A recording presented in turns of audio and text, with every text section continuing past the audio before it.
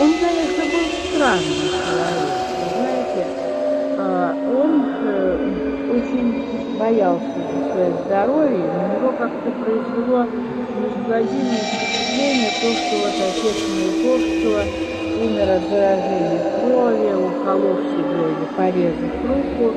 Поэтому у него были какие-то странные свои представления, так сказать, объяснения о чистоте. Например, всю посуду он вытирал марганцем.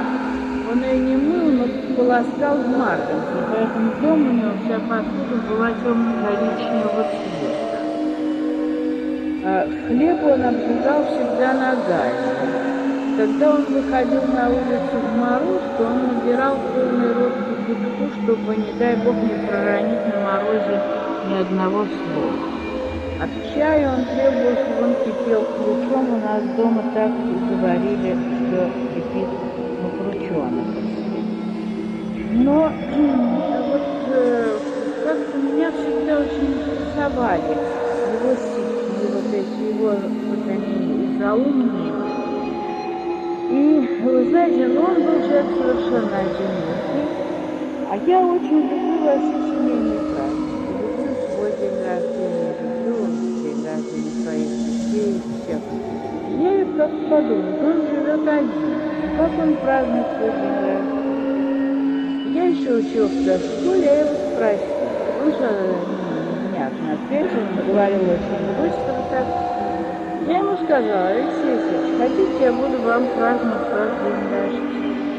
Его смерти в 67 году, в 68 году у нас дома праздновали свой день рождения. Он имел право в этот день позвать кого. Это было его полное право, но так как он ложился спать всегда в 9 часов, то обычно это бывал обед.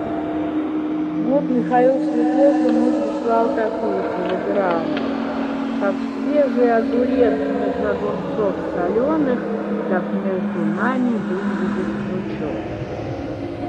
А Асеев ему, значит, написал так: Алексей Елисей всех поэтов словосил.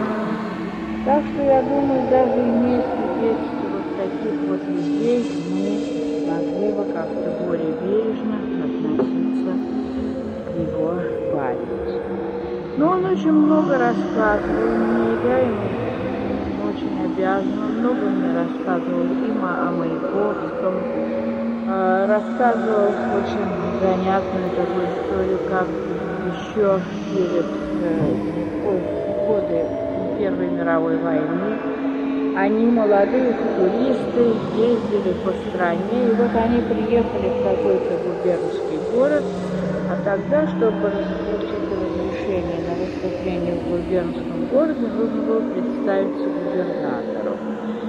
И вот они пошли, значит, первым вошел Маяковский, ставился и сказал: Владимир Владимирович Маяковский. Потом вошел Люк, сказал: Давид Давидович Бутук. Потом вошел Каменский, сказал: Василий Васильевич Каменский.